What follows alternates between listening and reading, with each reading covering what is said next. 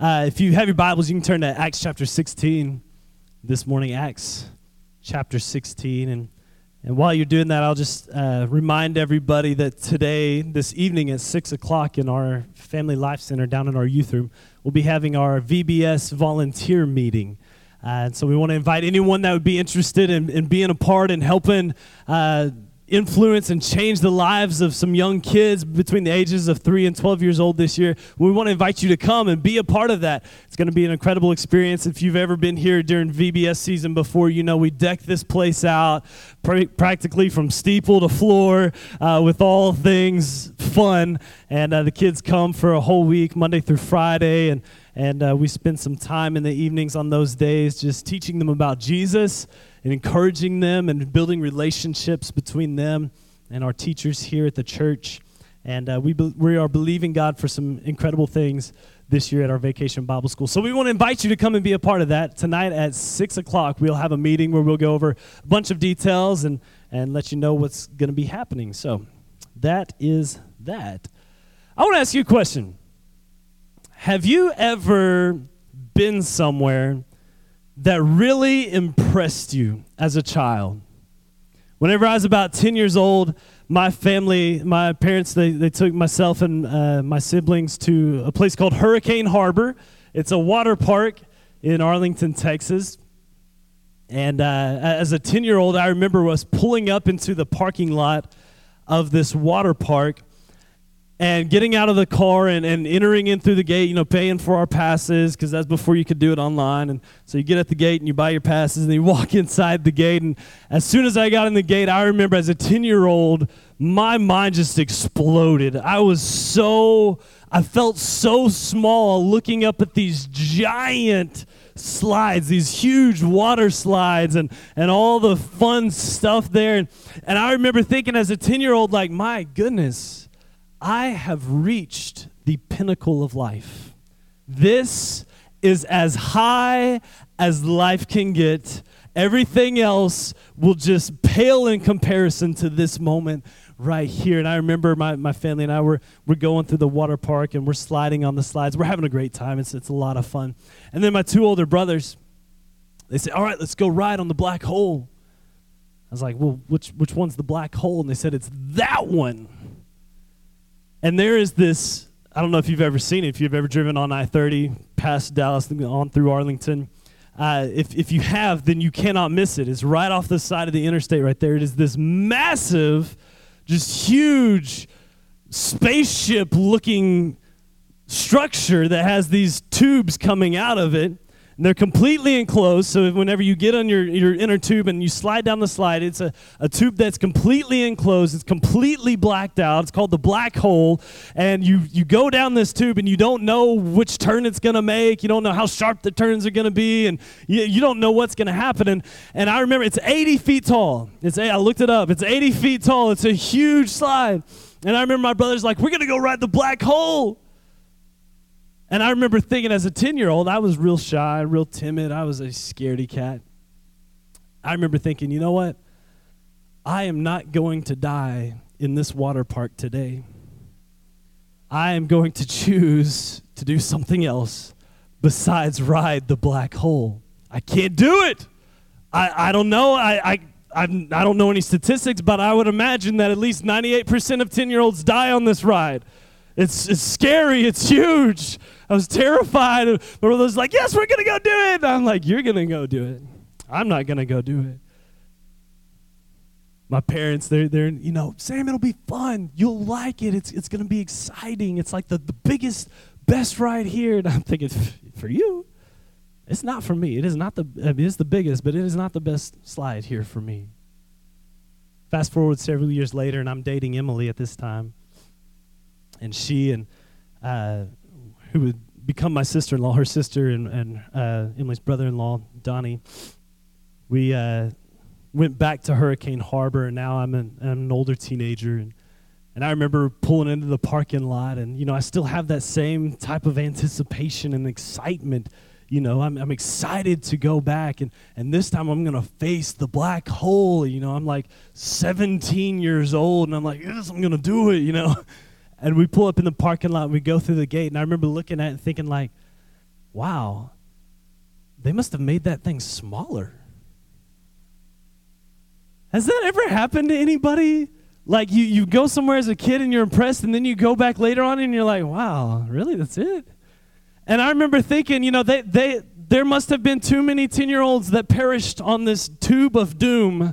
And so they just had to cut it down half size or something. I don't remember. But I was thinking in my mind, like, this is a lot smaller than it used to be. There's no way I was scared of that. So we get on it, we ride down, and we're having fun. And I thought, man, I really did miss out as a kid. If I would have just gone on it, if I would have changed my perception a little bit, and instead of looking at it as this death tunnel, I could have looked at it as this thrill ride, something to get my adrenaline running and to have a good time. But I missed out. Well, today I want to talk about the goodness of God. And here's the thing. A lot of us, we have this perception that God is good, but maybe not all the time. If you were here several weeks back, we talked the first part of this message, that God is good and only does, help me out, God is good and only does, He only does good. He only does good. But we've got this mentality somewhere along the way. We adopted it from somewhere that maybe God is good, but I don't know. We're just going to have to feel Him out as we go along. Well, today, I want us to change our perception of how we view God. And this is what I mean by that. I want to show you a picture this morning of two different people here looking at the same thing and seeing two different things. I don't know if you've ever seen this picture before. The guy on the left is saying it's 4, and the guy on the right says, no, it's 3. But they're looking at the same thing, and it's an optical illusion. It's made to kind of trick your mind, but here's the point of that. It's the same thing that they're looking at, but they're looking at it from two different sides. And depending on which side you're looking at it from, you're going to see two different things. And so today I want to challenge you to do this. Over the next lifetime of yours, as we continue on with our lives, I want you to choose to see God from the perspective that He is good and only good. Someone say, He's only good. He's only good. Acts chapter 16, we're going to start in verse 6. It says, next, Paul and Silas traveled through the area of Phrygia and Galatia because the Holy Spirit had prevented them. Someone say prevented. From preaching the word in the province of Asia at that time. Then coming to the borders of Mysia, they headed north for the province of Bithynia. But again, the Spirit of Jesus did not allow them to go there. Say, He didn't allow them. So instead, they went on through Mysia to the seaport of Troas. That night, Paul had a vision. A man from Macedonia in northern Greece was standing there pleading with him, come over to Macedonia and help us. So we decided to leave for Macedonia at once, having concluded that God was calling us. Someone say, He's calling us to preach the good news there. We're going to skip down to verse 16. It says, one day as we were going down to the place of prayer, we met a slave girl who had a spirit that enabled her to tell the future. She earned a lot of money for her masters by telling fortunes. She followed Paul and the rest of us shouting, these men are servants of the Most High God, and they have come to tell you how to be saved. And this went on day after day until Paul got so exasperated that he turned and said to the demon within her, I command you in the name of Jesus Christ to come out of her. And instantly it left her. Her master's hopes of wealth were now shattered, so they grabbed Paul and Silas and dragged them before the authorities at the marketplace. The whole city is in an uproar because of these Jews, they shouted to these city officials. They are teaching customs that are illegal for us Romans to practice. A mob quickly formed against Paul and Silas, and the city officials ordered them stripped and beaten with wooden rods. They were severely beaten. Someone say severely. And then they were thrown into prison. The jailer was ordered to make sure they didn't escape. So the jailer put them into the inner dungeon and clamped their feet in the stocks. If you're taking notes, write this down. Point number 1, God is better than you think. He is better than you think. I preached on this same portion of Scripture about a year and a half ago, And I've been fascinated with this little portion of the Bible right here, and this story in particular is so fascinating to me. And I look at Paul and Silas, and they really are goals for the Christian believer. They are goals for the believer in Christ. I mean, we should look up to Paul and Silas and try to pattern our lives after the way that they served and loved God, because they were truly incredible people. Because if I were Paul and Silas, and I was planning to go to, the Bible says, Asia, which in today is modern Turkey. If I were Paul and Silas and I wanted to go to Turkey to preach the gospel and the Holy Spirit said no, I'd be like, wait a second, why? I want to preach the gospel, Jesus. I'm planning to go to Turkey and preach the gospel. The Holy Spirit said no. No reason, no explanation, just no. So they said, well, okay, he doesn't want us to go there, so let's go somewhere else. So they keep traveling on. They're going to go to Bithynia. And on the way, the Holy Spirit says, no. Can you imagine Paul and Silas like, God, do you even really want me to do this? I think so many of us, we have that same perception of God sometimes whenever he says no. We're expecting a yes, and we're wanting to serve him. Our hearts are truly are in it to serve God. But sometimes he'll say no, and we're like, God, I wasn't expecting that. Do you really want me to do this? God, do you really want me to stay with this job? Because my coworkers are hard to deal with. And my boss can be a little bit of a jerk sometimes. And God, I'm being blamed for stuff that I didn't do. God, do you even want me to stay? Do you even want me to do this? And I could do this over here. And God's like, no. So you want me to stay here, Jesus?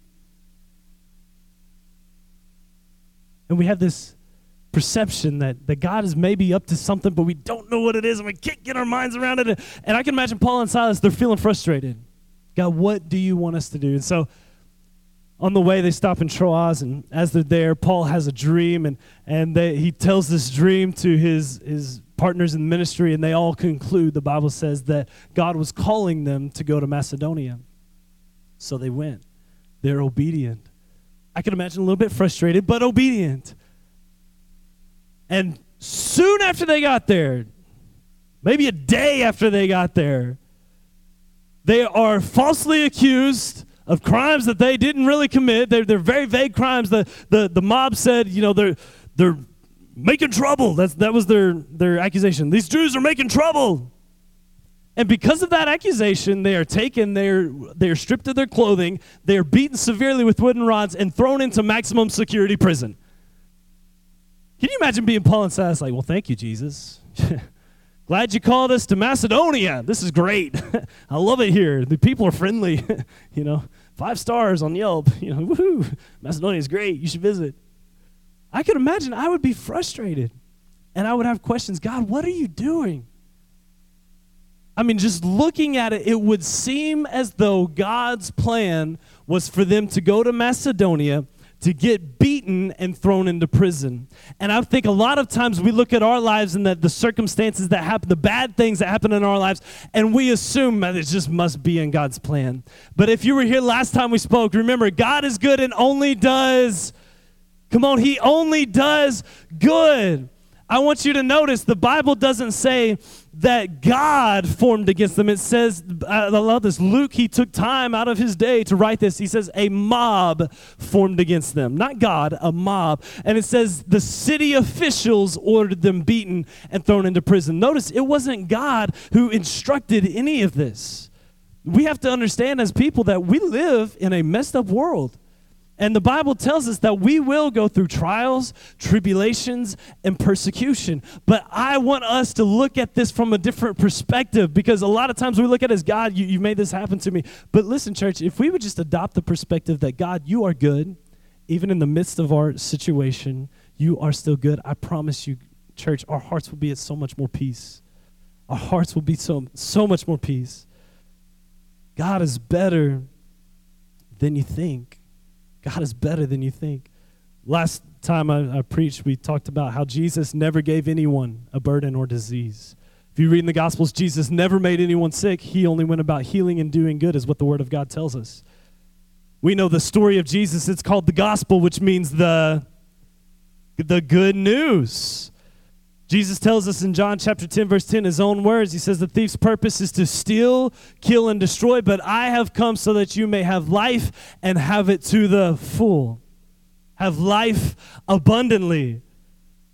And then we read again in 1 John chapter 3, verse 8, it says that Jesus came into the world to destroy the works of the devil. So if the works of the devil are to steal, kill, and destroy, and Jesus came to destroy the destroying works of the destroyer, then we can assume that God is good. Someone say he's good. I want you to say this with me, just so we're clear on this. God does not do bad things. That's easy. That's simple. God does not do bad things. He does not do bad things. I think a lot of times we look at the bad things in our life and we say, well, this just must be God's plan for my life. Well, if that was God's plan for your life, then as a mature Christian, you should be praying that you would experience more bad things. I mean, right? That makes logical sense. If God orchestrates the bad things, we should be praying for more bad things, right? But we don't do that. Which means we truly don't believe it. We're just trying to make excuses for the bad things that happen in our life. Well, instead of making excuses for the bad things that happen in our life, we should be saying, God, you know what? Even though this is bad, I know that you are good. And I may not know why all of the bad things have to happen, but I do know that while they're happening, you are still good. Someone say he's good. He's better than you think. He's better than you think. You may say, well, why does it matter?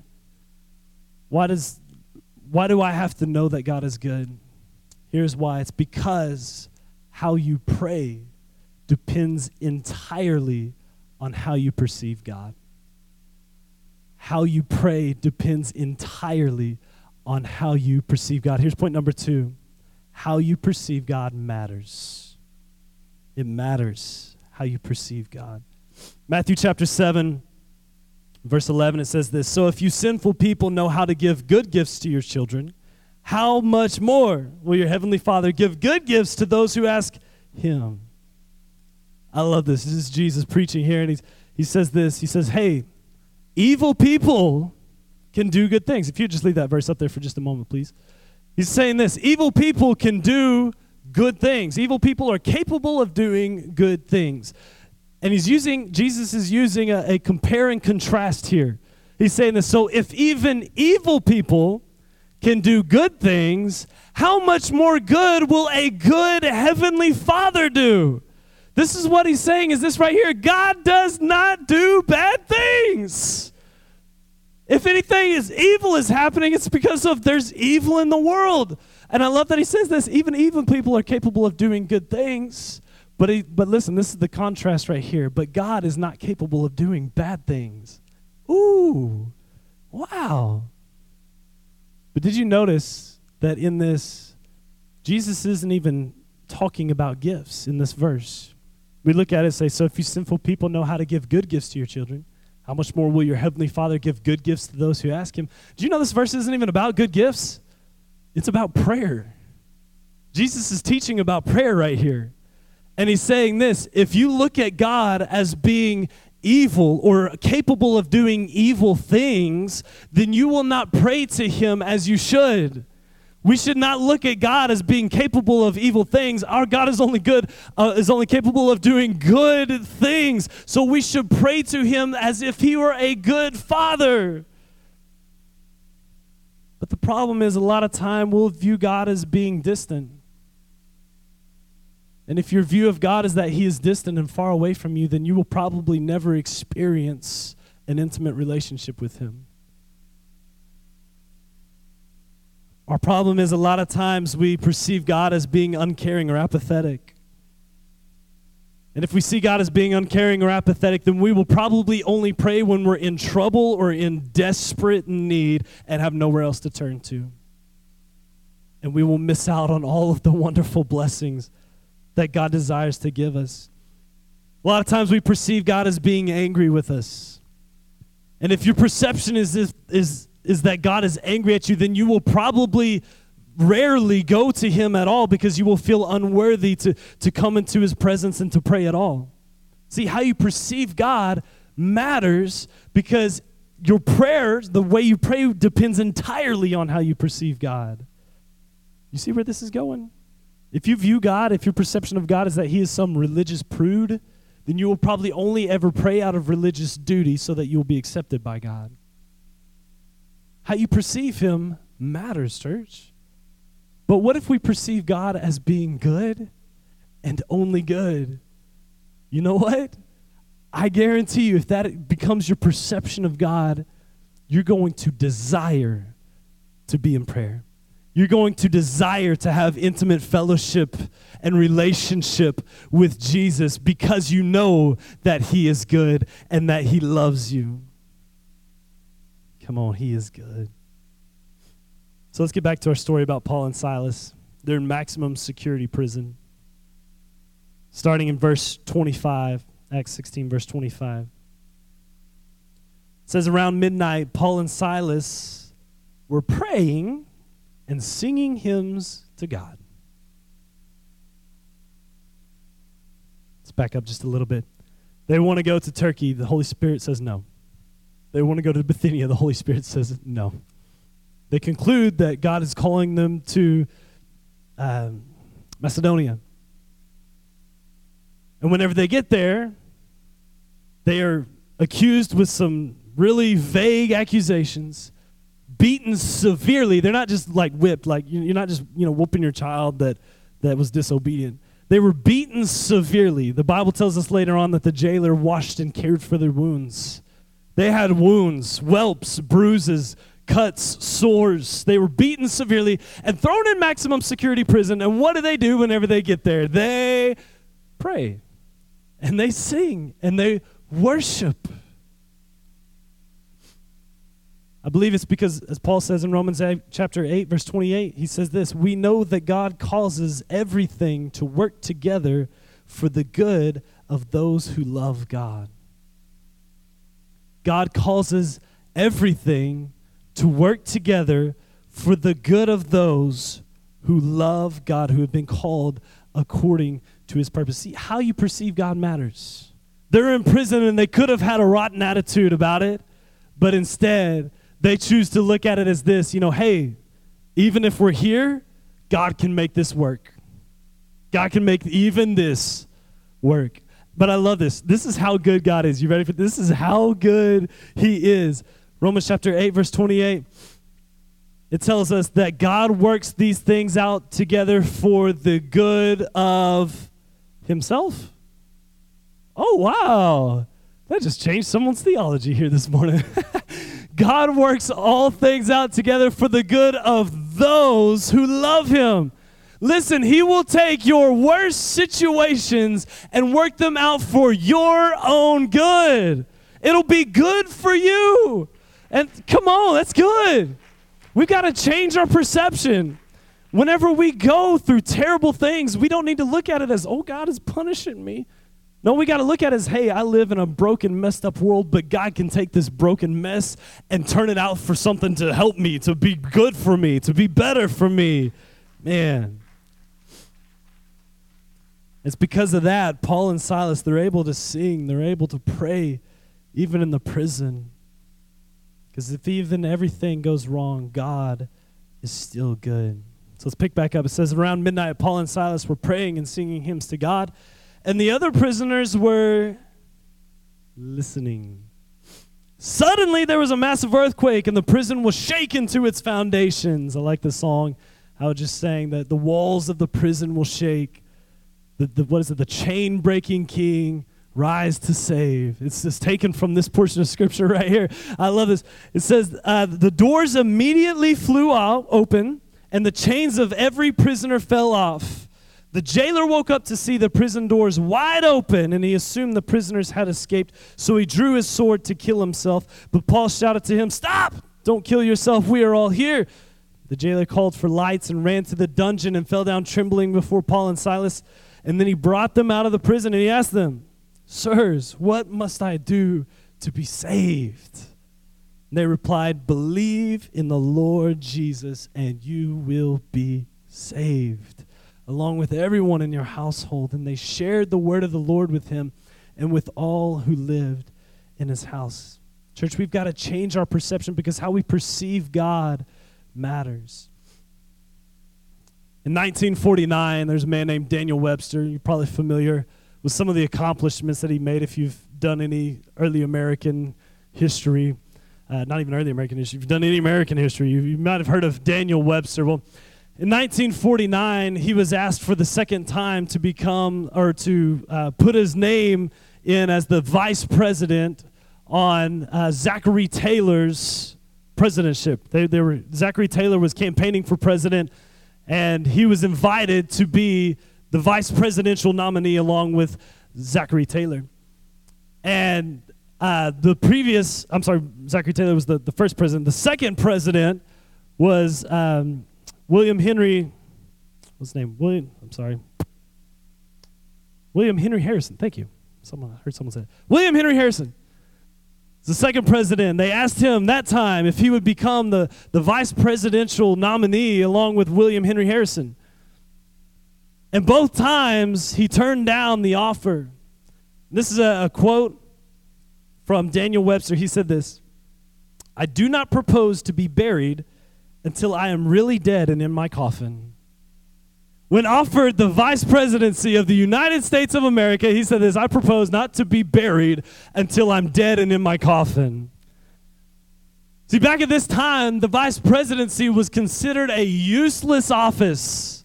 It was one of those things where you just become vice president, and in the event that the president dies, then you'll become president, and that's just about all you do. And at this time, the vice presidency was considered political suicide. Like, if you became the vice president, then you're going to get blamed for your predecessor, not even your predecessor, but you'll be blamed for everything that the president that you served with did. Even if it wasn't your own thoughts or ideas or opinions. And so Daniel Webster, he turned him down twice. He said, "I don't want to do that. I don't want to be the vice president. I propose not to be buried until I'm dead and in my coffin." Ironically, Zachary Taylor died while in office. Daniel Webster would have become the next president of the United States.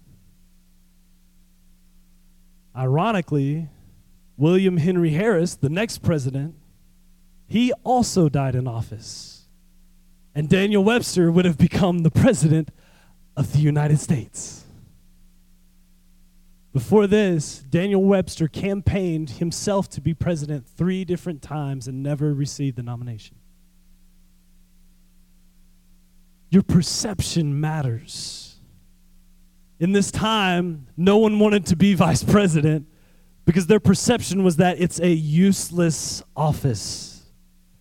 But if Daniel Webster would have just changed his perception a little bit, at least once, he would have become what he always hoped and dreamed to be, which was the president of the United States of America. See, church, your perception of God matters. Your perception of God matters. If you view God as being anything but good, you will probably miss out on all of the good things that he has to offer. So if we're going to perceive him as being good, we're going to have to clearly see him as he is. Here's point number 3. If you're taking notes, write this down. It's time to remove the veil. It's time to remove the veil. 2 Corinthians chapter 3, verse 16. It says, "But when someone turns to the Lord," in other words, whenever you change your perception of God, "the veil is taken away, for the Lord is the Spirit. And wherever the Spirit of the Lord," this is such a good verse, "wherever the Spirit of the Lord is, there is freedom." So all of us who have had that veil removed can see and reflect the glory of the Lord. And the Lord, who is the Spirit, makes us more and more like him as we are changed into his glorious image. Paul and Silas knew this. They knew that if they had a different perception of God, then even in the midst of a chaotic situation, they would still find freedom. Because where the Spirit of the Lord is, there is, well, I need you to help me. Where the Spirit of the Lord is, there is. God could have chosen to use any other adjective, any other thing right here. He could have said, where the Spirit of the Lord is, there is love. or where the Spirit of the Lord is, there is mercy or grace. I love that he chose to say where the Spirit of the Lord is, there is freedom. There is freedom. That's so good. I want to show you just how much freedom there is whenever we remove the veil. Watch this in Acts chapter 16. We're going to read verse 25 through 28 again. It says, around midnight, Paul and Silas were praying and singing hymns to God, and the other prisoners were listening. Suddenly, there was a massive earthquake, and the prison was shaken to its foundations. All the doors immediately flew open, and the chains of every prisoner fell off. The jailer woke up to see the prison doors wide open. He assumed the prisoners had escaped, so he drew out his sword to kill himself. But Paul shouted to him, "Stop! Don't kill yourself. We are all here." I think a lot of times we read the Bible too quickly, and we miss a lot of the really good things that happened. Have you ever noticed Paul and Silas were in a maximum security prison? They were praying and singing, and the Bible tells us that the other prisoners, plural, are listening. Get this mental picture. Paul and Silas are in a maximum security prison. They're praying and singing. There are other prisoners around. They're listening to Paul and Silas praying and singing. The Bible tells us suddenly there's this massive earthquake. What does it say right there? It says, all the doors. Someone say all of them. All of them flew open. And it says the chains of every prisoner fell off. How many prisoners did it fall off of? All of them, every one of them. And so the jailer wakes up and he assumes that all of the prisoners had escaped. And this is the guy. He had one job. The city officials say, you've got one job here. Make sure these men do not escape. That is the only thing you've got to do. You don't got to wash their wounds. You don't got to feed them. You don't got to do nothing for them. You just make sure they do not escape. And so he wakes up. He falls asleep. He's a terrible jailer. I would not hire him for anything. Falls asleep on the job. He wakes up and he looks around and sees all of the doors are wide open. And he assumes that every prisoner has escaped. So he draws out his sword. He is going to commit suicide. Listen, the Bible, if anyone says the Bible is boring, they have never read the Bible. This is such a good book, y'all. It's such a good book. He draws out, just imagine the passion of the moment and the fearfulness in the jailer's mind. Just imagine being there. He draws out his sword. He's lifted it up. He's about to kill himself. And Paul says, wait, stop. Don't kill yourselves. Some of us stayed. We're still here. Right? No. Listen, we got to read a little bit more carefully. Wait, stop. Don't kill yourself. We are all here.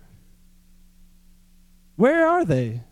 What city? Help me out. Let's just do a little bit of Bible stuff here. Where did they go? Macedonia. Macedonia is an unreached people group with the gospel of Jesus Christ at this moment. No one had been to Macedonia on a mission trip as far as the Bible records it. They go to a Gentile land. They're preaching to people. You remember their accusations. They said these Jews have coming and they're causing trouble everywhere. They're teaching practices that us Romans can't participate in. They're in a Gentile land full of pagans. No one believes in God there.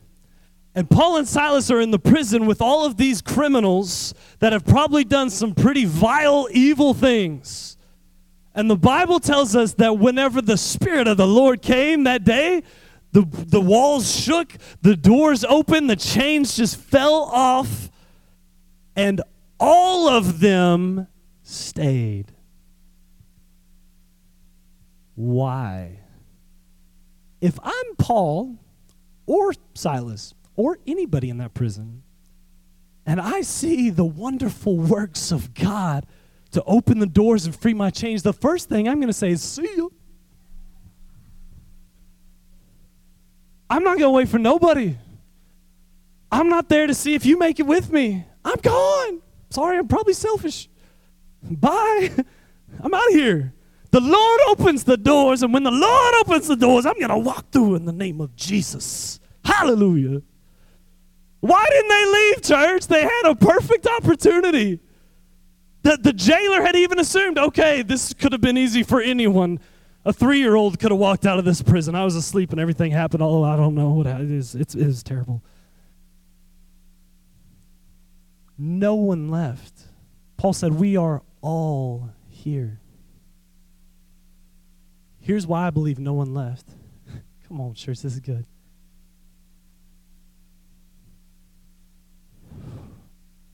Because if your perception is that God is good, and if you are truly looking to God in every situation and circumstance in your life, then you will experience more freedom in a prison with the presence of Jesus than you could ever experience anywhere else in all the world. Come on, church. God is good. And even though your situation may be awful, God is good. And in the midst of your situation, there is freedom in the Holy Spirit. Come on, church. God is good. He only does good. Whew. Paul shouts this out to the jailer. You know what happens in that moment? The jailer turns from suicidal fear to genuine joy in a moment. That's how good God is, church. You might say, man, I've gone too far. And I hear what you're saying, Pastor. I know that God is, I hear you. God is good. Listen, no, it doesn't matter how far you've been or how far you were planning to go. You can turn from a suicidal fear to genuine joy in a moment in the presence of Jesus. He is that good. Psalm 118, verse 5, it says this, in my distress, I prayed to the Lord, and the Lord answered me and set me free. The Lord is for me, so I will have no fear. What can mere people do to me? Bring it on. Yes, the Lord is for me. He will help me. I will look in triumph at those who hate me. Y'all, this is good. This is good. He said this, I looked to the Lord, and he set me free. Then he goes on to say this, and he helped me. Listen, God doesn't need to help you unless you're in a situation where you are helpless.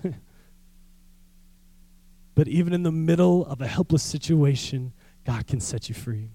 And listen, you may still find yourself in that situation, but even in that helpless situation, you can experience true, genuine joy and freedom in the Holy Spirit. We just have to change our perception about God. Just look at someone you're sitting beside and say, he is that good. He is that good. Jesus tells us in the Word that we will experience trials and tribulations. We will experience sorrow and persecution.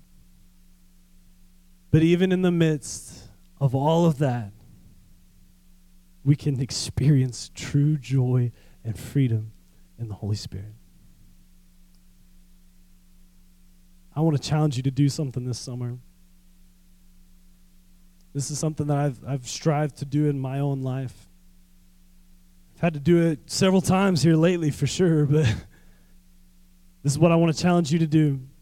When you feel like you are in a difficult situation and you feel overwhelmed, and normally in that moment maybe you would pick up your phone and call someone you love or someone that you trust, and you would vent your frustrations or your heartache out to them. Can I encourage you to do this summer? Just make it your goal this summer. Hopefully it'll become a habit in your life. But in that moment where you feel like you are on the edge of tipping over the heel of anxiety or depression or loneliness or despair, when you're at that moment, just stop, and right there where you're at, just begin to pray and worship. Just pray and worship. Just like Paul and Silas in the prison, they might not have known what was going to happen. They were in maximum security prison for a reason. The officials weren't going to want to let them go. The jailer was charged, do not let these men go. Who knows what the plan was for them in the next couple of days, but Paul and Silas, they weren't worried with any of that. Their perception, their focus was on God, and because of that, they were able to pray and they were able to worship in that moment. And here's the beautiful thing about this. Whenever we put our eyes on Jesus, whenever we, as he says in Psalms chapter 18, in my distress, I prayed to the Lord. Listen, he is going to answer you and he's going to set you free. That's a word from God. That is a promise from him. I didn't say it. He said it. So if he doesn't hold up to it, then get on to him. But that's his promise, and he will hold up to it because he is faithful. And he is, come on, help me out. He is good. So this summer, whenever you feel like you're in that moment, just stop and worship. Pray. Father, we love you so much. We thank you for your word. And God, I pray for every individual in here today that feels like they are in a hopeless, dark, depressing situation. God, I pray that your hand would be on them. And Lord, that even in the prison that they feel that they have found themselves in, God, I pray that you would speak to them, that they would feel your presence. God, that an overwhelming joy would take place of any suicidal fear that they may have thought. Lord, I pray that your spirit would just envelop each and every single one of us, God, that we would choose to live in the goodness of God instead of assuming the worst that you could ever do, Lord. I pray that our perception of you would change, that we would understand that you are good and that your plans for us are good. God, we love you so much. We thank you. God, we thank you that you are good. You don't have to be, but you are. You don't have to love us, but you do. We are so grateful. We are so grateful to be called the children of God. We thank you, Jesus. It's in Jesus' name we pray. Someone say, this is good. God is good. So this week, remember, stop, pray, and worship, and watch that fear turn into joy. Amen. I love you so much, church. Pray that you have a wonderful, wonderful day. And again, if you are interested in being part of our VBS program, we want to invite you to our meeting tonight at 6 o'clock down in the Family Life Center. Love you so much. Have a wonderful afternoon.